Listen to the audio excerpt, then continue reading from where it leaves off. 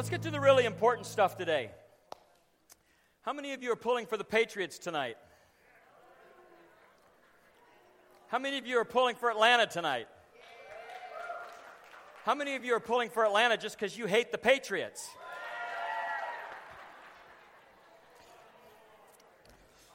All right, well, I have watched all week the interviews that they've had with the coaches and the players, and one of the things that has struck me about that is the absolute arrogance of the vast majority of the players and the coaches. I'm certain that confidence is something that they need, but there's just an arrogance and a pride in some of them that I just look at them thinking, it must be difficult to live with. It reminded me of a story that I read, a true story of there was a stubborn rich man that lived in Springfield, Illinois, who insisted that his neighbor, who was a very poor farmer, owed him $2.50. And so he went to the neighbor and told the man, you owe me this money. And the poor farmer looked at him and said, I don't owe you that money. I don't know where you're getting this. And so the rich man said, I'm going to sue you for it. And so the rich man of town went to a lawyer that was in town, whose name was Abraham Lincoln, and explained the situation and said, I want you to take my case and I'm going to sue this man because I want this $2.50 from him. And Abraham Lincoln originally said, I'm not going to take the case, but then after hesitating for a minute, he looked at the man and he says, okay, here's how it's going to work. You pay me a $10 fee up front and I will take your case. So the rich man pulled out the money and gave him the cash. Abraham Lincoln went to the poor farmer and said, here's the deal. I'm going to give you $5, $2.50 of which you're going to go and you're going to pay this man so that he'll get off your back and leave you alone, and you keep the other $2.50. Of which the poor farmer went and gave the $2.50 to the rich man.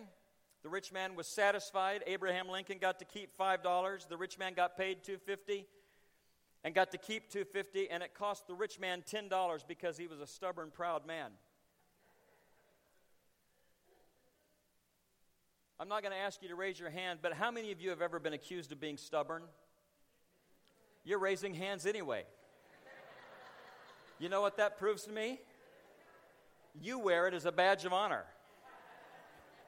I'm stubborn. People look at me and say, I'm stubborn. You know, stubbornness and pride grow from the same tree.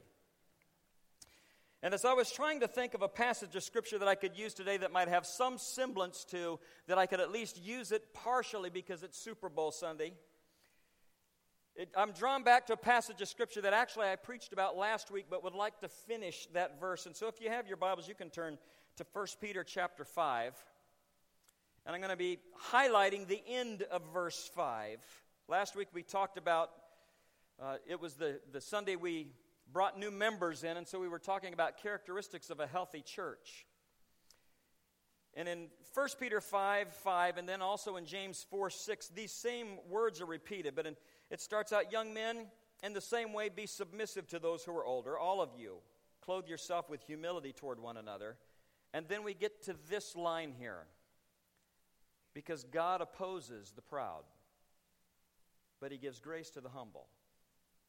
God opposes the proud, but he gives grace to the humble. Father, I pray over these next few minutes that you will begin to speak into our hearts and minds in a way that only your Holy Spirit can do, and confront us as to the shape-shifting nature of pride within our life, and that you would lead us to places where we're more holy because we're more humble before you. In Jesus' name, amen. Pride will kill you forever. Pride is the sin most likely to keep you from crying out to a Savior. Pride is what keeps you when you're in these moments of conviction, when the Holy Spirit is telling you that you need to give up the rights to your life and offer them to a Savior who loves you, and you will stand there and you resist what the Holy Spirit is telling you because you don't think you need a Savior. Those who think they are well will not look for a doctor. And as seriously dangerous as pride is, it's equally hard to spot. Because when it comes to diagnosing our own hearts, those of us who have the disease of pride have a hard time identifying our own sickness because it affects our eyesight. It causes us to view ourselves through a lens that colors and distorts the reality. Pride will paint even the ugliness of sin in our own life as something that is beautiful and commendable and justifiable when we look at our own life, because we can all make excuses for ourselves. And we can't conclude that we don't struggle with pride because we don't see it within our hearts. I was going through a list of articles and books as I was preparing this week and came up with hundreds of different symptoms that might indicate pride within our life. And I began to jot down a few of them today, and I thought, let me read a few of these just to see if, like you, the Holy Spirit begins to speak, or like me, the Holy Spirit begins to speak to you, that maybe there's something to this that needs to be applied to our life. If perhaps you look at those who are less educated or less affluent and less refined as less successful than yourself, you may be dealing with issues of pride. Do you think of yourself as more spiritual than your mate or others within your church? Do you have a judgmental spirit toward those who don't make the same lifestyle choices that you do? Do you have a sharp and critical tongue? Do you frequently correct or criticize your mate or your pastor or other people in leadership? Are you proud of the schedule that you keep, how disciplined you are, and how much you are able to accomplish in comparison to other people? Do you generally think that your way is the right way, the only way, or the best way? Do you have a touchy and sensitive spirit? Are you easily offended, and do you get your feelings hurt easily? Trying to leave a better impression of yourself than what is really true, would people in the church be shocked if they knew what you're like in your own home? Do you have a hard time admitting when you're wrong? Do you have a hard time confessing your sin to God and to others? In fact, when you're praying to the Lord, do you just ask Him, forgive me of my sin, or are you really, really specific because you know exactly what your sin is? But in a general prayer, you don't have to admit it. Do you resent being asked or expected to serve your family or your parents or others in some way? Do you become defensive when you get criticized or you're corrected and instantly try to cut the other person off and find faults in them that would disqualify them from being able to correct you? Are you a perfectionist? Do you get irked and impatient with people who aren't? Do you tend to be controlling of your mate, controlling of your children, your friends, or those in your workplace? Does your husband or wife feel like they can never measure up to your expectations of what it means to be a good spouse? Or ladies, does your husband feel that he can never measure up to what you think a spiritual leader should look like? When other people want to talk to you about their difficulties, do you interrupt them so that you can tell them how much harder your life is than what they're personally going through right now? Do you worry about what others think of you? Too concerned about your reputation or the reputation of your family? Do you neglect to express gratitude for little things, whether it be to God or for others? Do you neglect prayer and reading of the Word every day because you're trying to tell God, I've got this and I don't need you? Do you get hurt if your accomplishments or your acts of service are not recognized and rewarded? Do you get hurt if your feelings or opinions are not considered when somebody around you is making a decision and it's made without informing you or asking your opinion? Do you get mad at that? Do you react to rules? Do you have a hard time being told what to do? Is it hard for you to let others know when you need help, whether it be practical help or spiritual help? When is the last time you said these words to a family member, to a friend, or a coworker? I was wrong. Would you please forgive me? And lastly, are you sitting here thinking of how many of these questions apply to somebody that you know and wish they were here to hear them? Feeling pretty good about yourself that none of these really apply to you. You might have a problem with pride. If you have your bulletin, there's an outline of the message there. The first point that I would like to talk about today is pride's center. Pride's center. Jesus was having a conversation with some Jews that didn't really believe who he was in John chapter 12, and you don't have to turn to it, but he begins to go through a list of about 7 or 8 verses where he's just indicting them on all of the things and all of the reasons that they have chosen not to believe that he's the Son of God. But in John chapter 12, verse 43, he encapsulates it and he boils down his whole argument to this verse when he looks at them and he goes, here's the reason. The reason is because you love the praise of men more than you love the praise of God. What people think about you matters more to you than what the God of heaven thinks about you. And because you love the glory of man and not the glory of God, you don't want Jesus because you want human praise. You don't want Jesus because you want to be the center of everything. You want to be in control. You want to be exalted. You want to be made much of. You love being somebody, and you can pick whichever of these fits best because they all fit me apart from the sovereign grace of God. I told people in the first service, I have literally marinated in this all week. Many times in the middle of preparation, having to stop and just approach the Lord and saying, Father God, as you examine my heart, I feel so guilty in so many of these things that have held me from being everything that you want me to be. So today, as I'm proclaiming, I have been marinating in something that you're going to get for 30 minutes. I hate my pride. But I take more seriously how much God hates pride. Because pride is our greatest enemy because it makes God our enemy.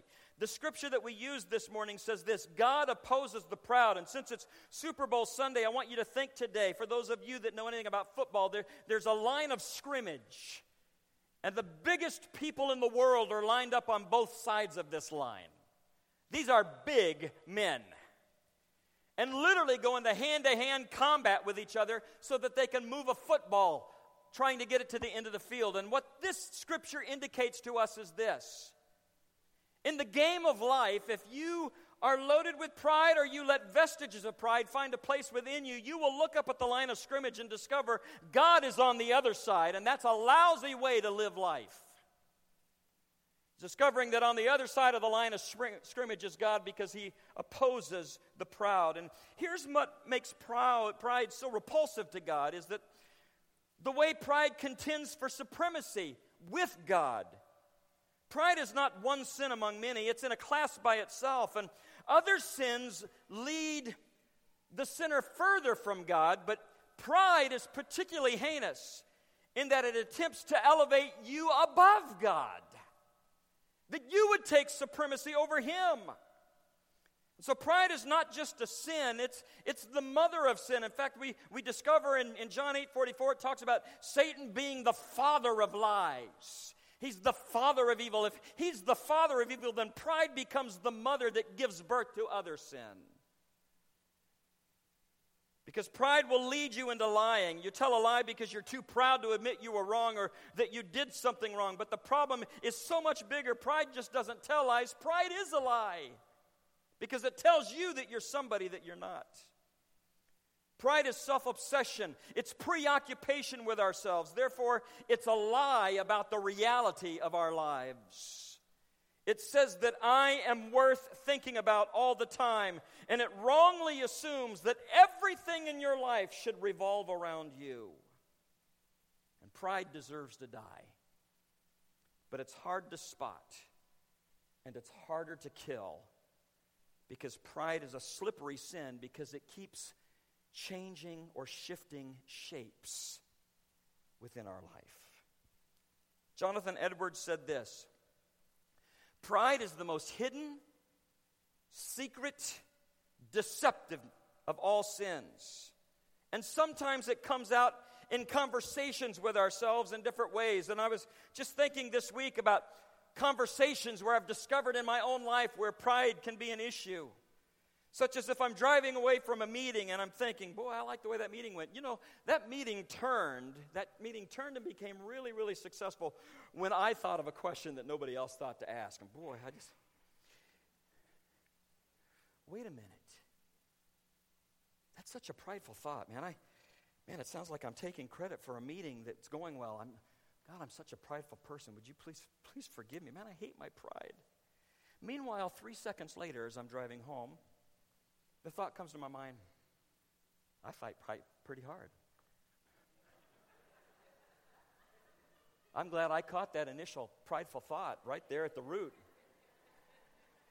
I wonder if everybody else in our church is aware of their prideful nature as much as I am. Wait a minute. It just happened again. I'm proud in my awareness of my pride.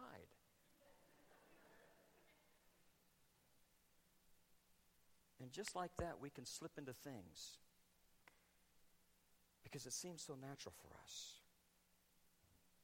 Pride shifts shapes and looks different in all of our lives.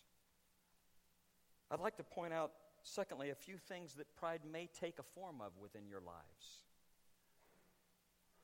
First is fault finding. While pride causes us to filter out the evil that we see in ourselves, it also causes us to filter out the good that we would see in others. And as you begin to shift the way that you see others, what falls out the bottom is all of their faults. And so we become better at seeing the weaknesses and failures and faults in others than we are seeing the great things that God may have placed within their life. So when I'm sitting here in a sermon and I'm studying a passage, it's pride that prompts the terrible temptation within my heart to skip the Spirit's surgery on my own heart and instead draft a mental plan of a potential conversation that I'm going to have with people who really need to hear this today. So I'm going through the Word, and as I'm reading it, I'm thinking, oh, I see a face with that verse. I can't wait to call them and say, hey, I need to talk to you. All the while, squirming away from the surgery that the Spirit wants to do in my own heart. Spiritually proud person shows it in finding fault of other saints. The genuinely humble Christian has so much to do at home and so much to do in their own life that they see so much evil in themselves that they are not apt to be very busy trying to dig it out of the hearts of others. Fault finding is a shape that it takes from time to time. It might take the shape of a harsh spirit. Those who have the sickness of pride in their hearts speak of other people's sin with contempt and irritation and frustration or judgment. Pride is crouching inside of our belittling the struggles of others. It cowers inside the jokes that we make of our crazy spouse, hoping that other people will get the little sliver and jabs that we threw in there, hoping that it will diminish their view and elevate ours. Sometimes it even lurks within our prayers as we pray for our friends and we use terminology, whether it's subtle or not, that taints them as exasperating and irrational and irritating because of, oh God, do you see these things within their life? And by that, we develop a harsh spirit, and Christians ought at least to treat one another with as much humility and gentleness as Christ treats us with. Sometimes it looks like superficiality. When pride lives in our hearts, we're far more concerned about whether others' perceptions of us are beneficial to us or not than we are about the reality of what lives in our hearts. You see, we fight the sins that have an impact on how others view us. If there are things that are out there and known, I will fight really hard and become accountable to those because I want everybody to know and everybody to see that I'm working hard at fighting those things. But it's the things that none of you know that oftentimes I'll let the lens of my life just cover and overlook because you don't know. And so it doesn't affect my reputation with you or the way that you look at me. And as long as I can make peace with those things in my own heart and you never know, then what difference does it really make? Because we have great success at being holy in the areas where everybody sees us. There's a passage of Scripture that's found in Luke chapter 18 where there's a Pharisee and a tax collector that's involved. And Jesus tells this story about this Pharisee that's standing there in public, and he's wearing his white robes, and he's yelling out loud in prayer, "Oh God, I just want everybody, I'm praying to you, but I'm praying loud because I want everybody to hear this. I am so thankful, God, that I'm so much holier than that tax collector over there. Thank you that I am not evil like so many people that are shopping in the market today. Oh, Lord, I know I'm praying really loud for everybody to hear, but I just want you to know how proud I am of how you've made me." And over on the other side of the story, there's a tax collector who knows he's rotten, who falls on his face in the dirt. And he declares to God exactly the position he's in because he sees things through the right lens. And he said, "Lord, I'm lousy. I'm worthless. I'm unworthy. I'm sinful. I'm sick. Please have mercy on me." And Jesus very clearly in this saying uses this as said, "Which one do you think found real justice in me? The one who publicly wanted to look great or the one who knew who he really was?" Another shape that pride can take within our lives from time to time is defensiveness. Those who stand in the strength of Christ's righteousness alone find a confident hiding place when men and women attack or when Satan attacks through other people. Because true humility is not knocked off balance or thrown into a defensive posture when you are challenged or you're rebuked or somebody brings criticism against you, but it continues to do good because you've entrusted yourself to the Creator. Jonathan Edwards said that for the humble Christian, the more the world is against him, the more silent and still he will be, unless it is in his prayer closet, and there a humble Christian will not be quiet, nor will they be still.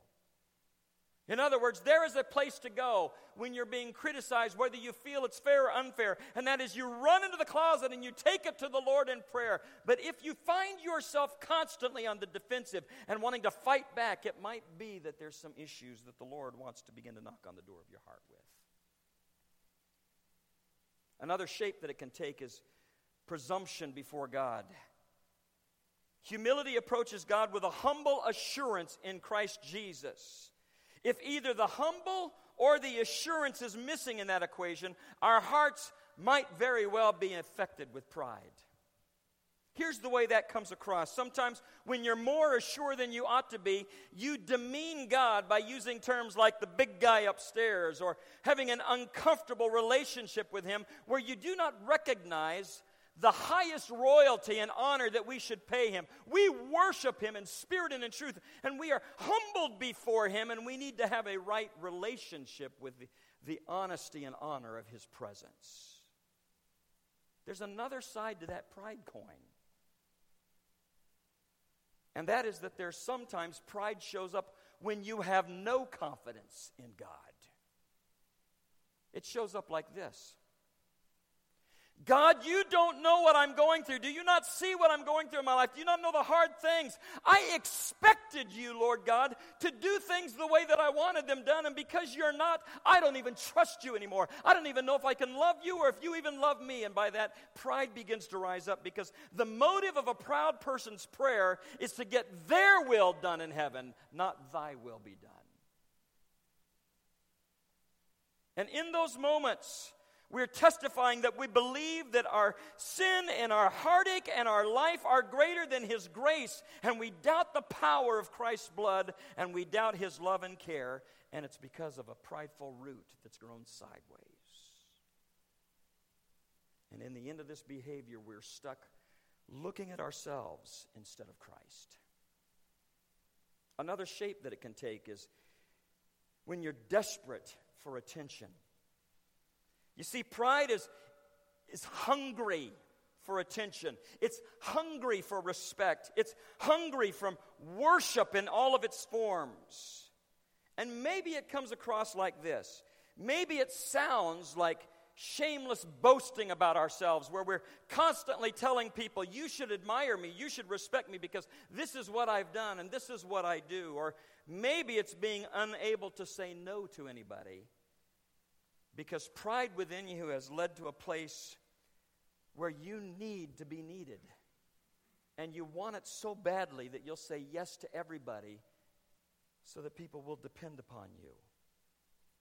Maybe it looks like obsessively thirsting for marriage or fantasizing about a better marriage because you are so hungry to be adored that you can't think about anything else.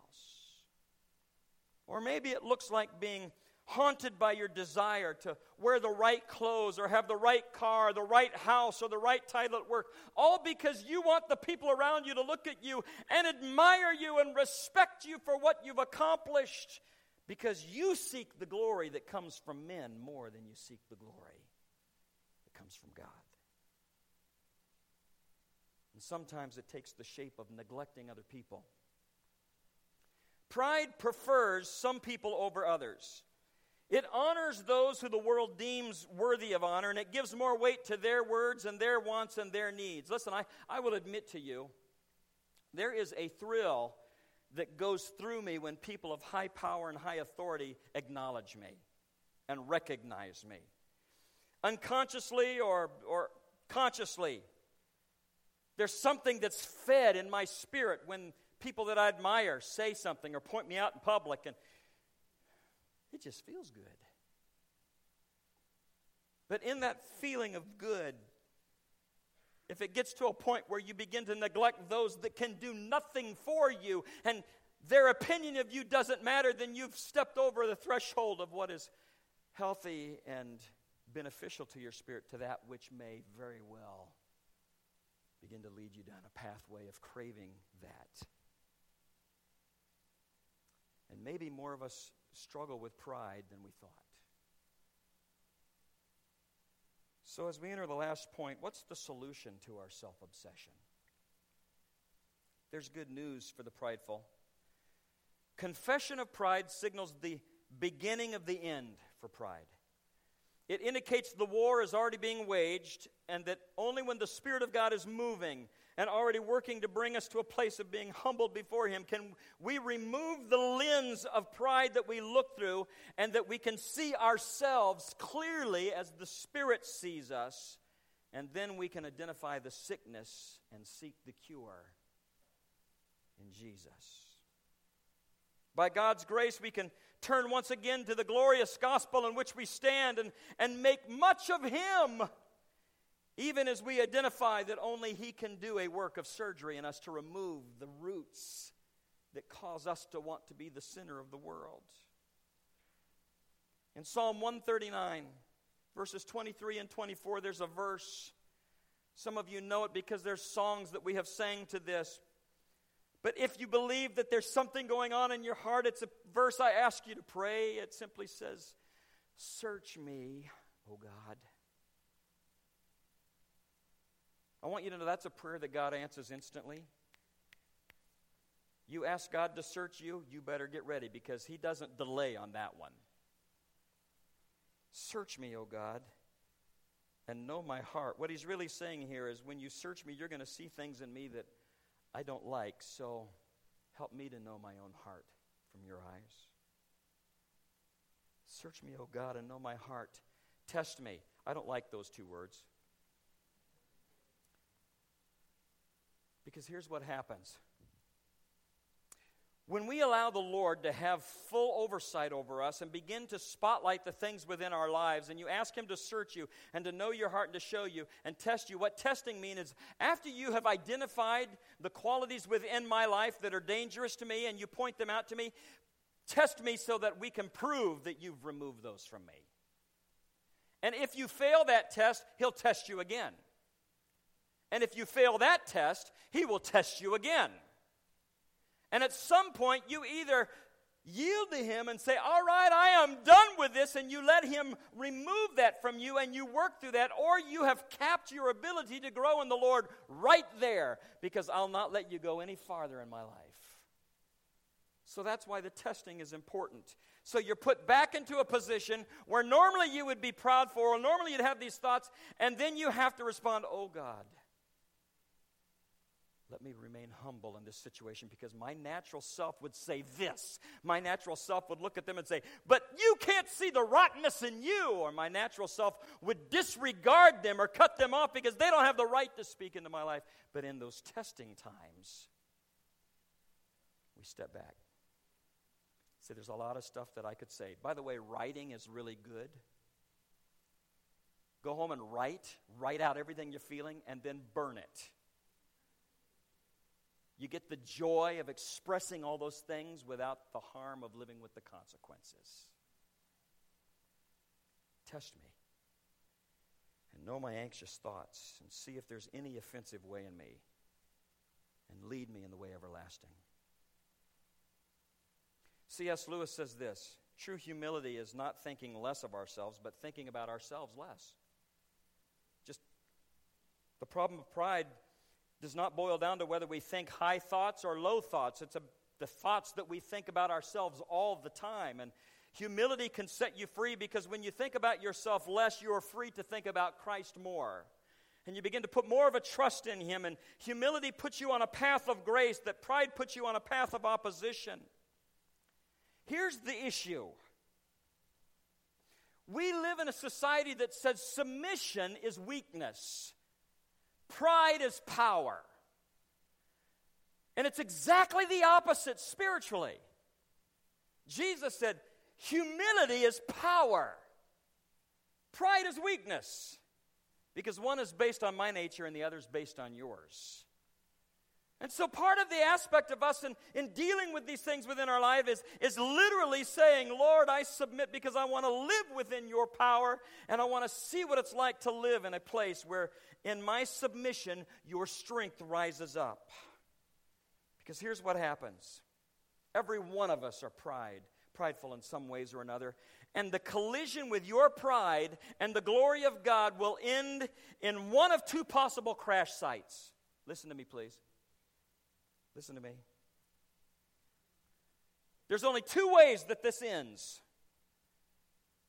You either crash with your pride, having not dealt with it, and go to hell, or you crash at the foot of the cross. Only two places that you will crash at. You will either pay for your own sins, or Christ will pay for your sins on the cross. And hell is like an eternal crash site, a crime scene that never ends. It's a horror movie in which there's no closing credits because the movie never ends. But God in His mercy has made another way. The Son of God emptied Himself by taking on humanity and humbled Himself by obeying to the point of death, even death on the cross. And God sends His Son to vindicate the worth of His great name, which sinners have defamed. And so the sacrifice of Christ absorbs and satisfies the wrath of God against our own pride. And it's called atonement, when He took our place as the propitiation of our sins.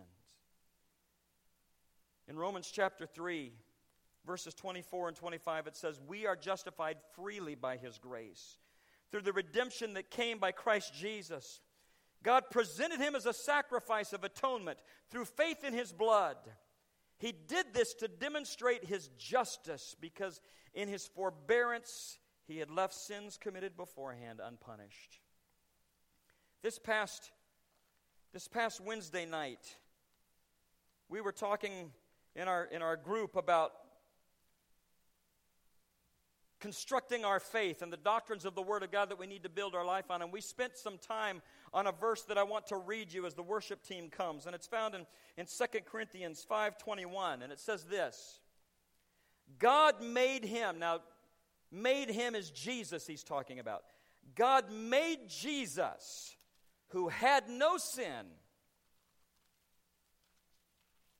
to be sin for us, so that in Him we might become the righteousness of God. And we ask this question: how many of you think you have to be perfect to get into heaven? And we had a lot of different people that responded in different ways. I'm here to tell you today, you don't have to be perfect to qualify for heaven, but you have to be perfect to get into heaven. Because if perfection wasn't required, then Jesus wouldn't have had to become your sin so that you could become his righteousness. As we're getting ready for communion in a minute, I want you to think about that everything that you have ever done, that's ever been done wrong before, that's ever been done wrong in your life, or the sins that you have yet to be committed, Jesus was formed. He was formed into that sin, and he was nailed to the cross, and the Father turns his head from him because the sin that we've committed is so ugly to him. And there was a payment that you couldn't make and I couldn't make, that Jesus made for us. And the whole purpose of that was he took our place so that when we stand before God, we wear his righteousness and the Father sees perfection. Do I have to be perfect to get into heaven? Yes. Can I do it on my own? No. Only the prideful think that they'll go to heaven without Jesus. And their crash landing spot will not be pleasant. So today we come before you, Lord, with an understanding that in James it said, God opposes the proud but gives grace to the humble. In Proverbs it says, a man's pride brings him low, but a man of lowly spirit gains honor. The psalmist writes in Psalm 18:27, you save the humble, but you bring low those whose eyes are haughty. So the Bible's answer to our fallen self-obsession is the great work of the gospel of Jesus Christ that paid for all of this on the cross for us. Pride is defeated decisively at conversion. It is progressively sifted out of your life through sanctification. And the day will come when we will stand before God wrapped in his righteousness, that it will be total glorification for Jesus Christ and what he's done in your life. And it comes by the white-hot worship that we give to our Lord. So today, which side of the line of scrimmage are you on? Because God opposes the proud, but he elevates the humble. Would you stand with me as we sing? Brothers, if you'd begin to distribute the elements. As they're being handed out, if you would hold the elements until everybody was served, and then I'll lead us in communion.